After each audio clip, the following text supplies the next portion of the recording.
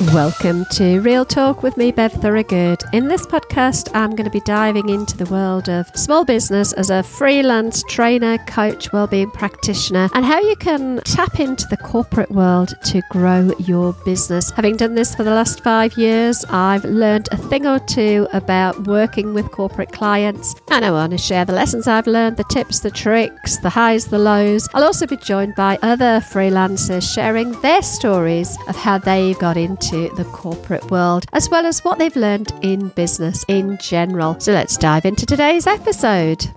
If you're just setting up as a freelance business in the UK, should you set it up as a sole trader or as a limited company? Today, I want to share with you how I set my freelance training business up and the reasons why I decided to change the structure of my business about 2.5 years into it. I've been running my business for ESCO training and coaching since April 2018 when I decided to leave a long-time career with the Ministry of Defence to set up in business for myself. And when I first got started, it's pretty fair to say that I knew nothing about how to set up or run a business. My drive was all on getting out of employment and having autonomy over how I structured my days. Self-employment seemed like the obvious solution, but I really, if I'm honest, didn't have a clue what I was doing. My husband had left his job with the military after 38 years and he'd set up as a sole trader, and it seemed pretty easy, so that's what I chose to do too. Well, I say that's what I did. I have to be honest here and say I flippin' hate anything to do with money, apart from spending it, of course. And my other half has always been pretty good with anything kind of to do with detail or finances or anything like that. And he's always pretty disciplined. So I asked him to set me up as a sole trader. It didn't cost anything to register as a sole trader. I think he pretty much just registered me for self-assessment, which meant I had to do my own tax returns, and I was issued a UTR, or a unique tax reference. And as far as I'm aware, that was it. Then I just had to keep records of my income and expenditure and complete an annual tax return to HMRC. Again, I didn't really have much involvement other than keeping my invoices and my receipts and passing them all over to Mark for him to do my tax return. However, after the first year, I did take on a bookkeeper and an accountant to do the boring stuff like balancing the books each month and doing my end of year tax returns. And I wasn't VAT registered or anything, and life was pretty simple. But after a couple of years, I found that being a sole trader possibly wasn't the best thing for my business, and I decided to register as a limited company. Now, I'll share with you a bit why I did that, but first, let me explain what that actually means. So if you're not sure, let me just explain it.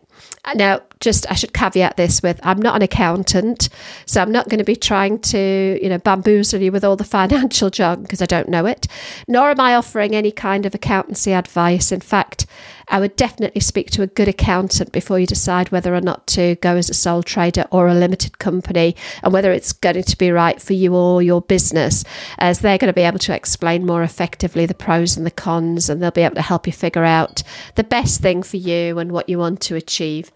But this is my experience and this is my story, so hopefully it'll help you if you're not sure which way to go. So when you're a sole trader, you and your business are effectively one and the same thing. And what that means is that you've got full liability for any debts, and potentially if you're sued or something horrible like that, then your home, your assets, your possessions, they're all potentially at risk. Whereas when you're a limited company, you and your business are seen as a separate legal entity, or separate legal entities, hence the name limited. So it means that your liability is limited to your business, and your personal finance, your personal assets, they're generally safe. When you register as a limited company, your company details are held by Companies House, and they're just more transparent. So anyone can look up your company and see your financial and your legal situation. And getting registered also has a cost implication there too. Generally, as a limited company, your admin costs are going to increase, particularly your accountancy fees, since your accountant will have more work to do for you.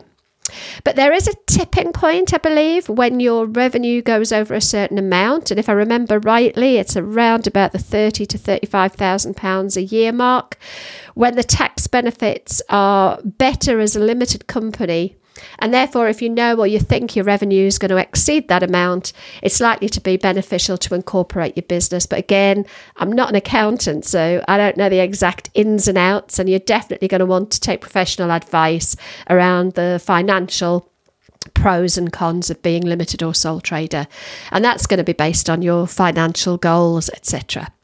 But I do remember having a conversation with Lucy, my accountant, when I was thinking about incorporating the business.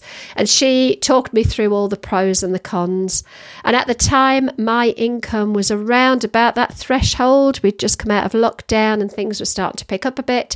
So I was fairly confident that my income would benefit from the tax implications of a limited company rather than that of a sole trader.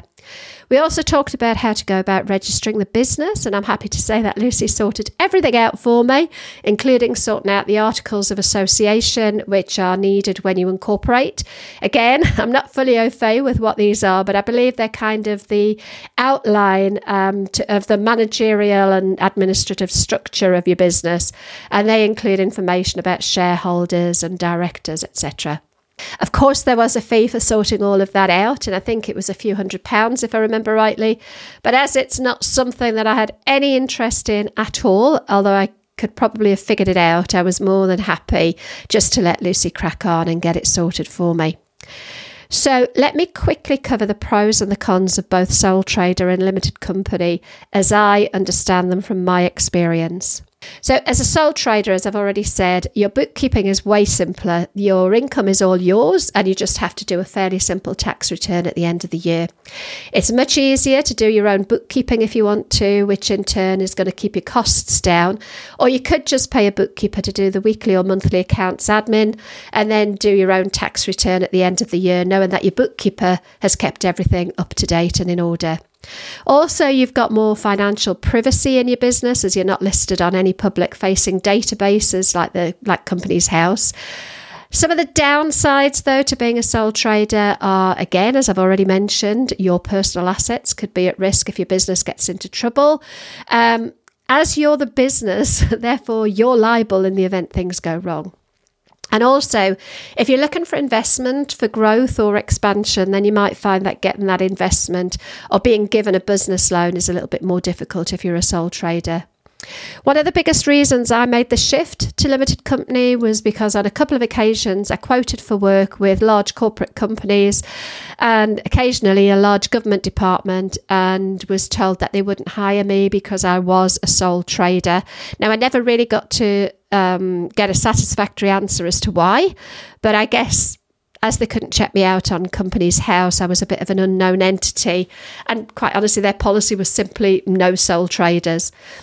As I was working predominantly with large corporates and public sector organisations, I knew that losing just one contract was worth the additional cost of being a limited company. So, what about the pros and cons of incorporating your business and becoming limited? Well, let's start off with the cons. It's way more complicated and it can feel a bit overwhelming. And this is again where a good accountant can help take some of the stress and the worry out of it. It's an expense and one which you might not want to have as a brand new business. You know, most of the people that I know who go freelance don't go into business with an in-depth business plan and a shed load of capital to get them started. Usually they're like me, they're transitioning from employment into self-employment, and often they're doing so on a bit of a shoestring. The ongoing costs are greater as a limited company too, as you're almost certainly going to want to hand over the accounts to a professional bookkeeper or an accountant, and therefore your end of year tax returns are going to be more complex and more expensive. And while it's a good idea to keep a separate bank account for your personal and business finances, regardless really of whether you're a sole trader or a limited company, from a legal perspective, I believe in the UK you don't have to have a separate bank account for your finances if you're a sole trader. It's good practice, but you don't have to. But as a limited company, you will need a dedicated business bank account. And again, depending on who you bank with, this might incur a cost.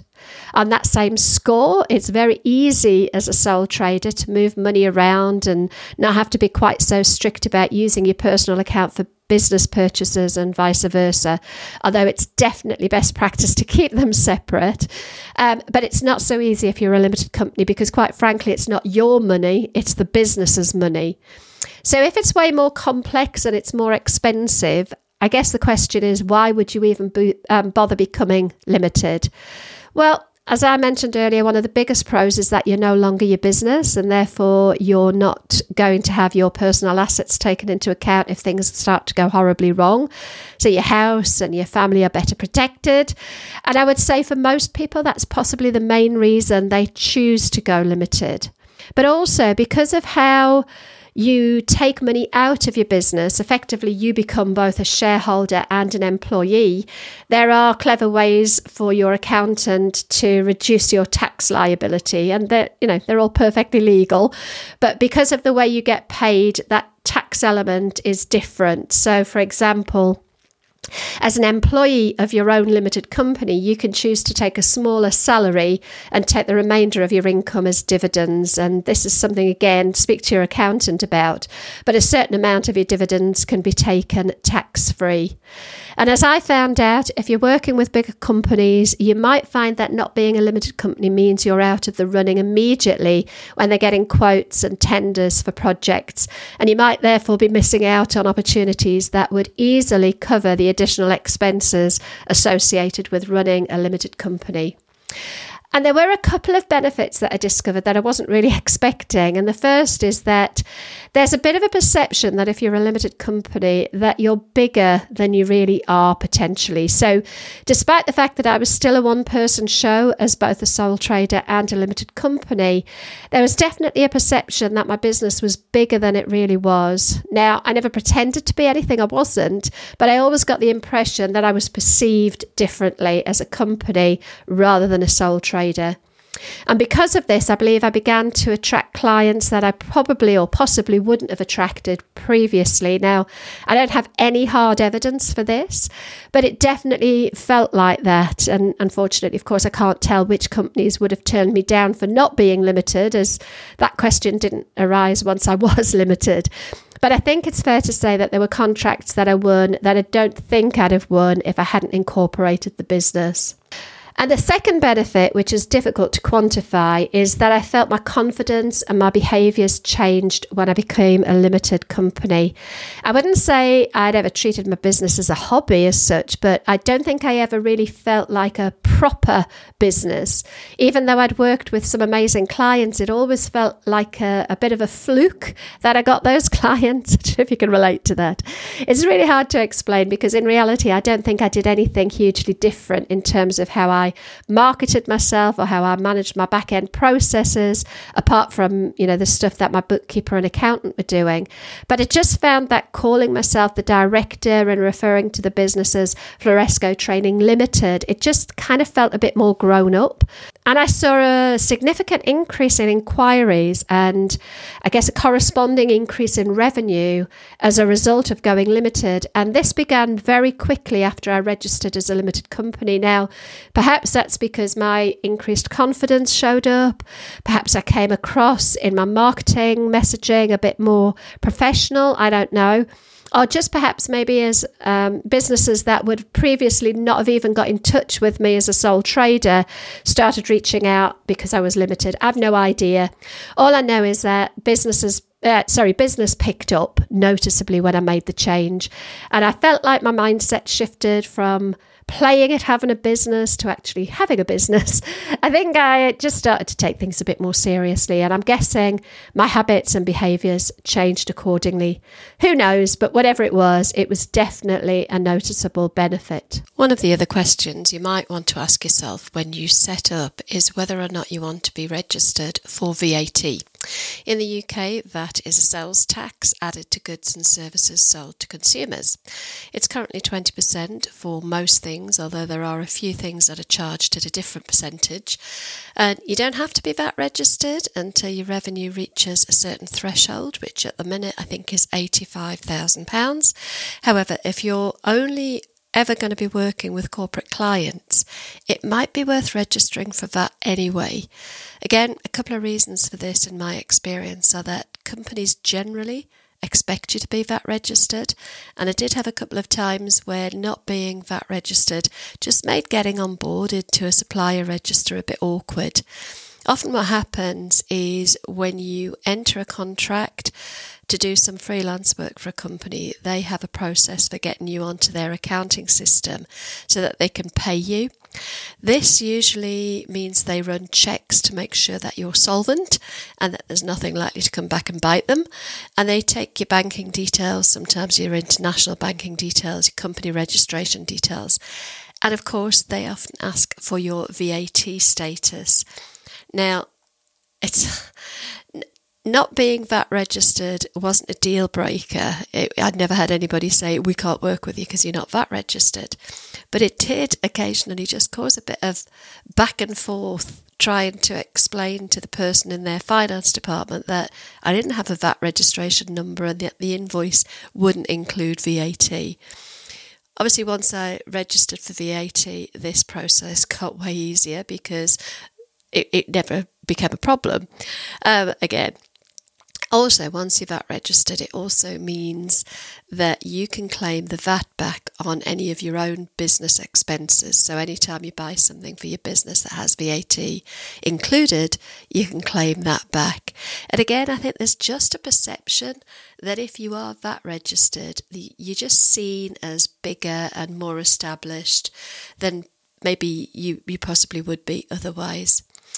The downside, if you have both corporate and private clients, of course, is that you can't pick and choose who you charge VATs to. So if you have private, that is sort of business to consumer or B2C clients, you're either going to have to add 20% VAT onto the cost of any services that you offer, or if you don't want to put your prices up for your clients, you're going to have to absorb that 20% and therefore reduce your profit margins. One word of advice though, if you do charge VAT, just make sure that as soon as an invoice is paid to you, you siphon off 20% every single time and put it into a separate account. Don't ever treat the money as if it was yours. It never was and it never will be. Treat it as a separate amount. So don't look at your total income from invoices as your money, because 20% of it belongs immediately to the tax man. And the last thing you want is to suddenly get a VAT bill and find you've spent the money that didn't ever belong to you, and now you don't have the money set aside to pay your VAT bill. Okay, so there you go. Hopefully it's given you a few things to think about when setting up your business and deciding on whether or not to be a sole trader, or whether you should go as a limited company, and also whether or not to register for VAT. For me, I spent the first 2 and a bit years of my business as a sole trader before incorporating, and that was nearly 3 years ago. If I was starting out again, knowing what I know now, I think I would almost certainly do the same again and stay a sole trader in the early days, just for as long as I could really. It was just simpler and it was less expensive. But I would have registered for VAT much sooner, because for me, I knew I was only ever going to be working in the B2B space with companies and organisations who were almost certainly going to be able to claim their VAT back. Now, of course, everything I've mentioned here applies to the UK, and things will be different depending on what country you're in or even which state you're in the US. So if you are in the US, I think you have sole proprietor, which is equivalent to our sole trader, and you have limited liability companies or LLCs, and I believe they're equivalent to our limited companies here in the UK.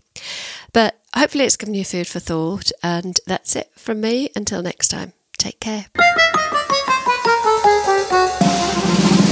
Well, that's it from me for this week. I hope you enjoyed this episode, and I'd love it if you could go and leave a comment. I would love to read your comments.